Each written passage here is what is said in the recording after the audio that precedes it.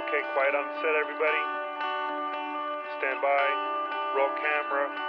Speed. Roll sound. Speed. Mark it. And cue talent.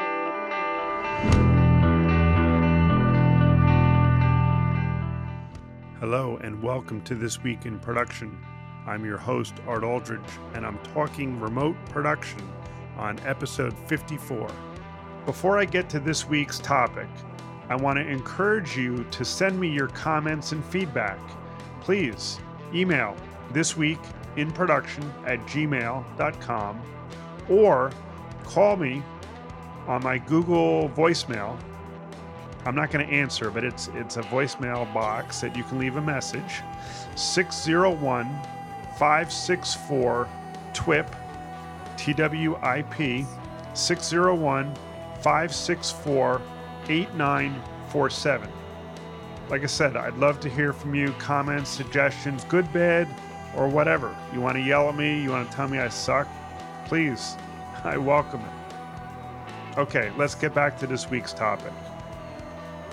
I've been doing remote production for way longer than we've had COVID going on. But in this COVID era, remote production has really come to the forefront for many people.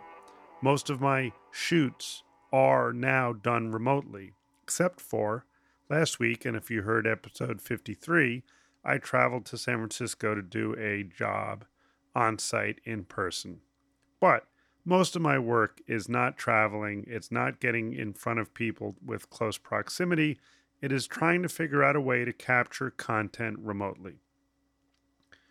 It can be as simple as an iPhone, and we use some special software called the Mimo Reporter, and there's another one called Larynx, and you can stream from your device. You can go to Facebook, you can go to YouTube.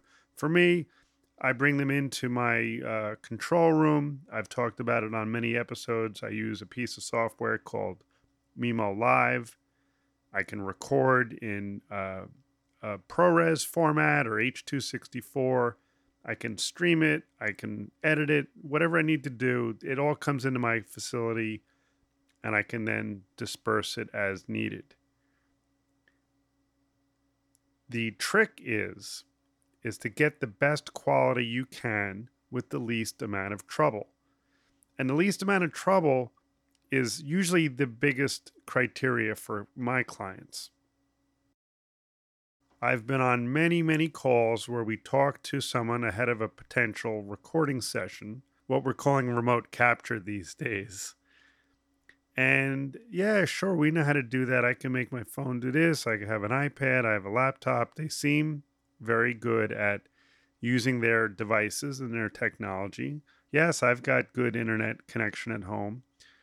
And lo and behold, what happens, I won't say 9 times out of 10. I will probably say what happens 7 times out of 10 is that they don't have headphones and we get feedback, or they have a poor internet connection, or they can't open up the website because they don't know how to copy and paste the URL into the supported browser, which in my case is usually Chrome or Firefox.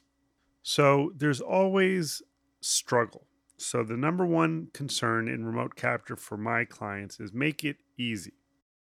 So with that goal in mind, I set out to build a very portable kit that I could ship to someone. All they have to do is follow a few simple instructions like plug this wire in here, put this camera there, turn on this switch, and it should be ready to go.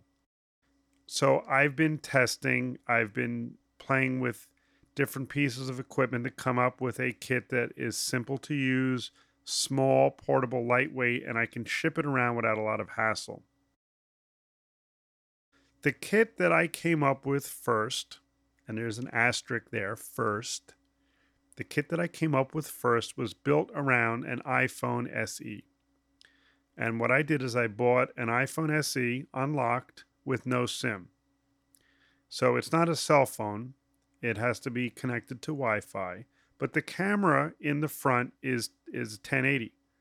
And the camera in the back is, capable probably of 4K. And that's more than adequate for recording and streaming.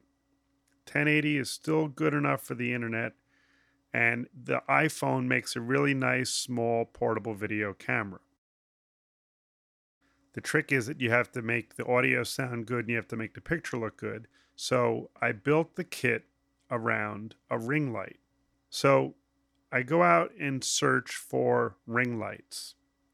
And you can't just go by, well, what ring light is the best?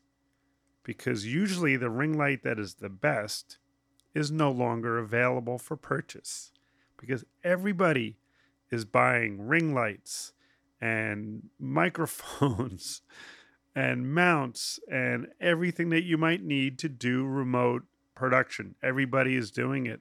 It's hard to get the pieces. I search for a ring light that is A, available, and B, suits my needs, which is color temperature and size and price in that order. So I go to B&H and I find a ring light and I get it and I test it. The light is meant for an iPhone to sit in the middle. It comes with a little cold shoe mount that will hold an iPhone. I get the light, I have the phone, I start doing my testing. The mount is terrible. It is not sturdy, it is not solid, it is not really easy to use. It feels, cheap and chintzy, and I'm not thinking that it's going to be stable enough to use for a recording session. So back to B&H's website, and I start looking for mounts that A, are in stock and available, and B, will suit my needs. It can't just be a straight iPhone clamping mount. I need the mount to have a cold shoe on the top. Why? You may ask, why, Art, do you need a cold shoe on top of your iPhone mount? Well, that's to mount the microphone. So I ordered 2 or 3 mounts that seem like they might work in my situation. Get the mounts, put them together, put the phone in there, attach the mic. One's really nice, but it doesn't have the appropriate cold shoe at the top. It has a 1/4 hole, which I thought I could put my own cold shoe on, but then it just gets complicated when I'm trying to send it out as a kit and I have to explain to somebody that this piece needs to be, threaded into here without stripping it or without having it be too loose. So on to mount number 2. Mount number 2 is the right weight. It is the right sturdiness. It has the cold shoe built in. So we have a winner. Now I have to go and find the appropriate microphone. And this is going to vary based on circumstances. The circumstances are they going to wear a wired mic? Are they going to wear a lapel? That's probably the best quality that I can get. And there's lots of choices. Rode makes a very nice mic with a 1/8" mini jack that you can plug into a phone directly if it had that port. Of course, the iPhone SE has a lightning only port with no headphone, so you can't do it that way. So I need to look for a shotgun microphone that A, as you could probably guess, A, is in stock, and B, doesn't break the bank on the price. And again, Rode has some very nice microphones in that category, but they're too expensive. Some of them are not available. So I find a off-brand mic on B&H that seems like it is worthy, has some good reviews, looks very similar to the Rode microphone. So I give it a go. It sounds pretty good. It has a very cheesy plastic shock mount, but it seems like it will do the job. It fits into the cold shoe. It has removable 1/8" connectors on the back of the mic, comes with a cable. So great, I have the microphone and it sounds pretty good. Now I have to get the mic into the iPhone. And of course, the iPhone has a lightning connector. Lightning connector, the phone comes with a lightning to headphone adapter. But if I plug the microphone into the headphone adapter, I don't have any way to do headphones. And I don't want to do Bluetooth. I don't want to get into that level of complications. So I'm looking for a device, a way to have separate microphone and headphone in and out of the iPhone. A lot of this is trial and error, but a lot of this is just stuff that I've known to work in the past in other situations. Apple happens to make a USB interface with a lightning connector on one end and USB-B on the other. So that adapter I put into the phone, and I bought 3 USB to mic headphone splitters. So that'll let me plug a microphone into one port and a headphone into the other. Not knowing which one is going to work best, I ordered 3 of these headphone microphone splitters from B&H. And again, we test. We try each one and we listen and we evaluate. And all of this goes on for several days as I have to sometimes reorder parts, replace parts, get something different. And it's just that dance of order, wait, receive, test, don't like it, try something else, or you just hedge your bet and you buy a bunch of things and hopefully some of them work. And I've done both of those scenarios with mixed success. The trick is process your returns ASAP. Because if I don't, I usually wind up sticking it on the shelf and I never return it. Microphones, headphone adapters, USB adapters, mount, shotgun mic mount, ring light, check, check, check. I tossed out the crummy stand that came with the ring light, and I found in my garage a Matthews medium stand, which is really just kind of the standard that I use for a lightweight stand. So now that's going to be the stand that holds the ring light. The ring light holds the phone holds the microphone and the headphone adapter. I include a couple of pieces in the kit for cables, extensions for microphone, extensions for headset, and then I preload the apps that I need on the iPhone to do the recording. I document all the settings, and now I have to put the kit into a travel case. So now I search for a Pelican or an SKB or something that's not going to be too big, because I am going to be sending this out to clients.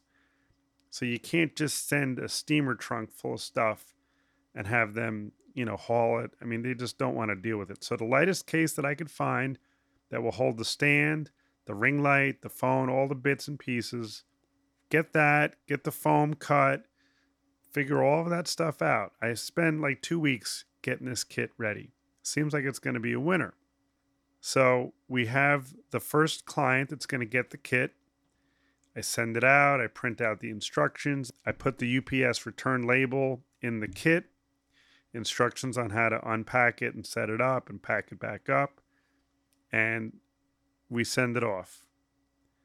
And 2 weeks go by and I don't hear anything. And I call my contact, the client's, person. And I'm like, I know he got the kit because I tracked it. Are we going to do a session? Yeah, he's just going to find a window of time. When I was building this kit and trying to price it out, I anticipated that it was going to take some days, 2 or 3 days, 5 days maybe if it had to go to California. 5 days to come back, figuring it was going to be a week to, get it scheduled and then do it. So I priced the kit rental knowing that it was going to be out for at least 2 weeks, sometimes 3. And now the kit's been out for 4 weeks and we don't even have a date. And I don't know if it's going to be able to be billed for all those weeks. I'm guessing no, because they don't really understand. The messaging wasn't communicated clearly to the recipient that the kit is not just there indefinitely. So after 5 weeks, I just got off the recording session with the client. So how did it go? Well, it went pretty well. Not perfect, but it went pretty well. The client was able to configure the kit without too much effort. He didn't even read the documentation, which kind of burns me, but that's to be expected. RTFM, right? RTFM, Nope, no one reads the manual. And the session connected to me properly. We had audio. We didn't have good monitoring. I provided a set of wired headphones, disposable headphones in the kit. Client didn't want to wear them visually, I think, wanted to use his own AirPods. And I think I had a little problem with the audio because I think the AirPod took over as the microphone when he connected it. Can't be positive about that, but that became a potential trouble spot. So I think what I'm going to do in Rev 2 of the kit is I'm going to put a little wired speaker in the kit, and it'll mount to the ring light or the stand with a little clamp. And it uses a battery, but it's not Bluetooth. It plugs in on 1/8" mini. And I'll just include that cable and instruct them just to turn that speaker on low. And they should be able to hear without having headphones in. And we know then we're going to get the camera shotgun mic coming in on the audio in. Now, the question is, will he be able to pack it up and ship it back without damaging any components or leaving any components out? Don't know the answer to that yet, but I am curious to see how that works. The other part of the kit that didn't work so well, and I think it was just me in the programming of the device, the app that we're using, I told you, was Mimo Reporter. And that app has the ability to record in camera as well as stream. And I thought I enabled it to record automatically because the idea would be that we have the streaming session, but we have a backup, maybe a 30 or 40 megabit recording in H.264 or HEVC on the device. And I could get that file sent electronically, or I could pull it off when the phone comes back to me physically. And that's probably the best quality that we're going to have to work from. But in this particular session, that recording didn't work. It didn't record, or he didn't know that it recorded. We kind of looked quick, but he had to get onto another call. So I couldn't really trace that back a little bit, but I'll see when the phone comes back to me whether it's in there. So in version 2 of the kit, I will make sure that it records internally, that we have a speaker set up. Anyway, I spend all this time building the kit for this one. I didn't build the kit for this one client in particular, but I knew that they would be using it. I figured it would have purpose with other clients and other jobs. And I did get another inquiry from a pharma company about doing a doctors, talking about a new drug therapy kind of spot. And this was going to be public facing web. And it was two doctors having a conversation. There were going to be multiple sessions, multiple doctors. So they were talking about multiple kits. I'm like, okay, well, we've got this one kit that we sent out. We haven't tested it yet because I hadn't had the session at that point. But I knew the kit was ready to go. We get the green light for the job and we're prepared to go down the road to record these doctors, and we're getting set to deploy kits, like literally to ship kits out the next day. And then we hear from the pharma ad agency person that they need to read the script verbatim. And my head kind of spun around for a minute and I said, script? Verbatim? Whoa, whoa, whoa. Stop the clock. And that is indeed what they said. And I stumbled like I am now, and I didn't know what to say. I said, well, unless they're actors, and I've done plenty of pharma with actors playing doctors, nothing wrong with that. Just put a little disclaimer on there. They're not going to be able to memorize it unless they're actors. No, it has to be these doctors. I'm like, this is going to be really, really bad because I can't send a teleprompter. Like, the kit is not built for a teleprompter. The app itself needs to be in the foreground. That's just the nature of an iOS device. This particular one, it does not run in the background. You can't have a teleprompter piece of software on the phone and run the live streaming app. Doesn't work that way. I even reached out to the developer. I said, hey, can you give me a teleprompter in the app like today? And they're like, that's a good idea. We'll put it on the wish list for the future. I'm like, strike. I just didn't have a way to deploy a teleprompter in this scenario. There are plenty of micro prompters that are based on iPads, but to send that out and expect someone to be able to set it up with a big enough tripod or a stand to make it all work, again, is clunky for that client experience. They all want it to be easy, right? It's that old adage, good, fast, or cheap, pick two. It's the same thing. Like, you want the client experience to be good, but if you can't make it simple enough, oversimplified, it's just going to fail. So sending a prompter out was not an option. So I racked my brain. They're like, well, we'll just put another device next to the phone. And I, said no politely. That's not going to work because their eye line is going to be nowhere near the camera and it's going to look like they're reading. It's going to be awful. And we all have seen that. And I avoid that at all costs. And then I started to think a little bit. And then I had an idea. The software I use is Mimo Live, which I'm a big fan of. You've heard me talk about it if you're a regular listener. But one of the nice things about this Mimo Live software is that when I do a call, they call it a Mimo call, which is basically a web RTC connection between two devices, the host control room and the remote capture point. I can send custom return video feeds. So if I'm doing 4 people in a group and I only want each of the remote guests to see the interviewer, I could send the interviewer only as the return video instead of like the program where they're going to see themselves in it. I have flexibility there. So I thought to myself, what if I had a teleprompter running as an input to Mimo? And I used that input to send down the WebRTC as the return video.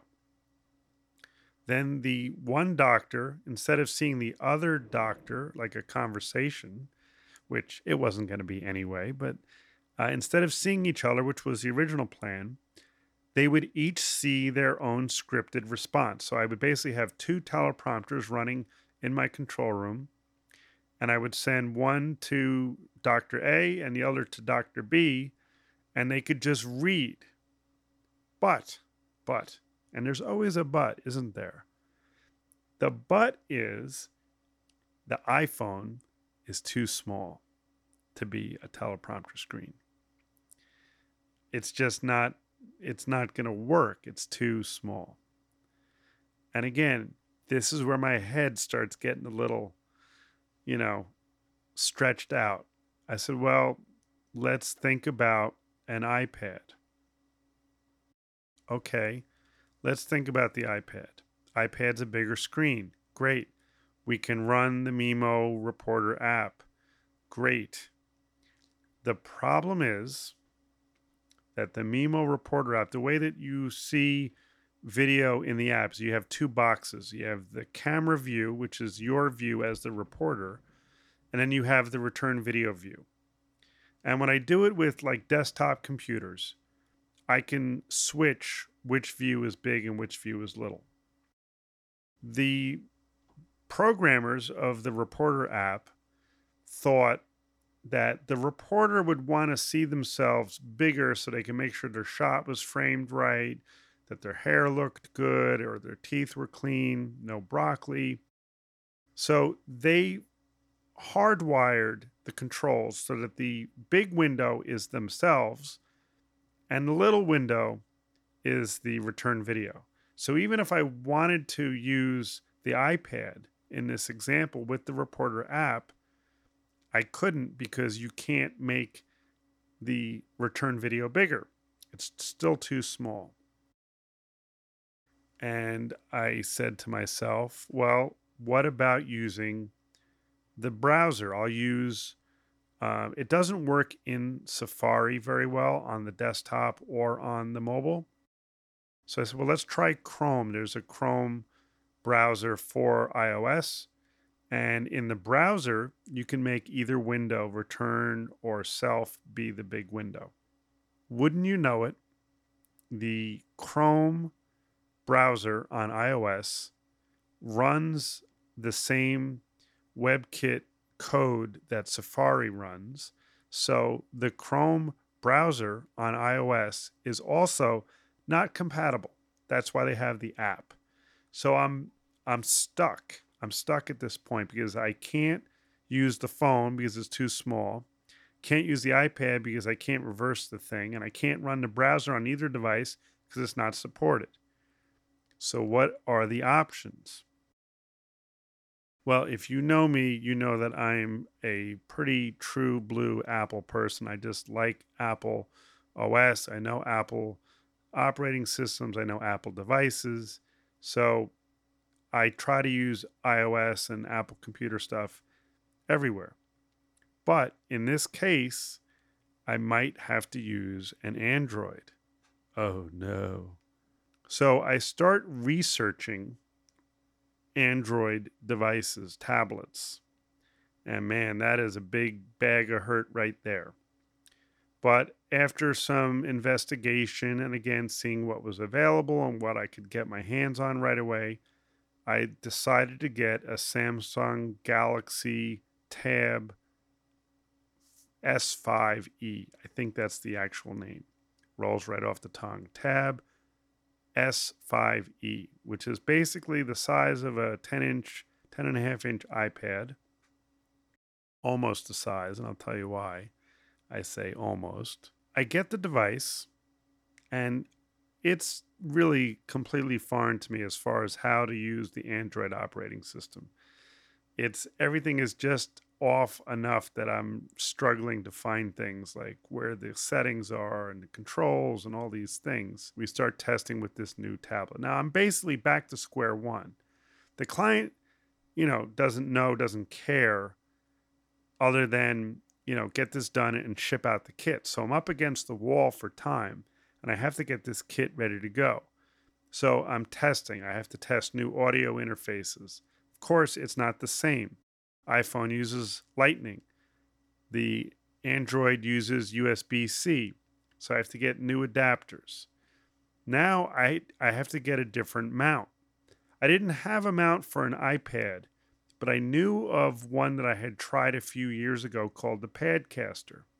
The Padcaster is basically a metal frame with a rubber insert for different size iPads, and it's got 1/4, 20, and 3/8 mounting holes all over it, all around it. And I said, this would be perfect because I can get a threaded adapter for the stand. We can put the Padcaster frame in there. And the Android's probably the same size as the iPad, right? They're both 10.5 inch. And not even close. Just different enough that it will not fit into the molded rubber housing to hold it into the Padcaster. And this really just crushed me because this was the perfect mount for this tablet. I tried modifying it. I thought about doing Velcro. At the same time, I'm on Amazon now looking for different ways to mount it to a 1/4, 20 stud. And again, what was available, what I could get. So I have mounts coming, which have not arrived yet.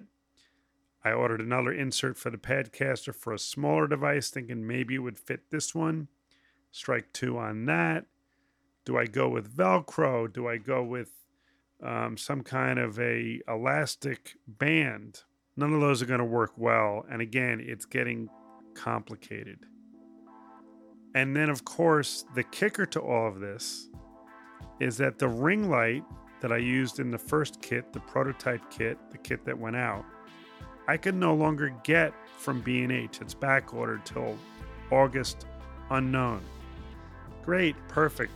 Time to start research all over again. So anyway, in this quest for remote capture and simplicity and smoothness, it's just been one headache after another. So stay tuned for the part 2 and maybe part 3 of how all of this ends. I hope to have my first kit back. I'll be building this next kit over the next week before I have to send it out. I will share the details with you as I get them. For now, thanks for listening. See you next time. Do you have something to say? Drop me an email at thisweekinproduction@gmail.com. Or even better, call our new TWIP voicemail box and leave us a message. 601-564-TWIP. That's 601-564-8947. Also, a reminder that This Week in Production is available on all major podcast platforms, including Spotify, iTunes, and Google Play. So please subscribe to get every episode. Lastly, if you like what you hear, would you mind giving me a rating or a review? I'd appreciate that. Okay, that's a wrap on This Week in Production. Thanks for listening.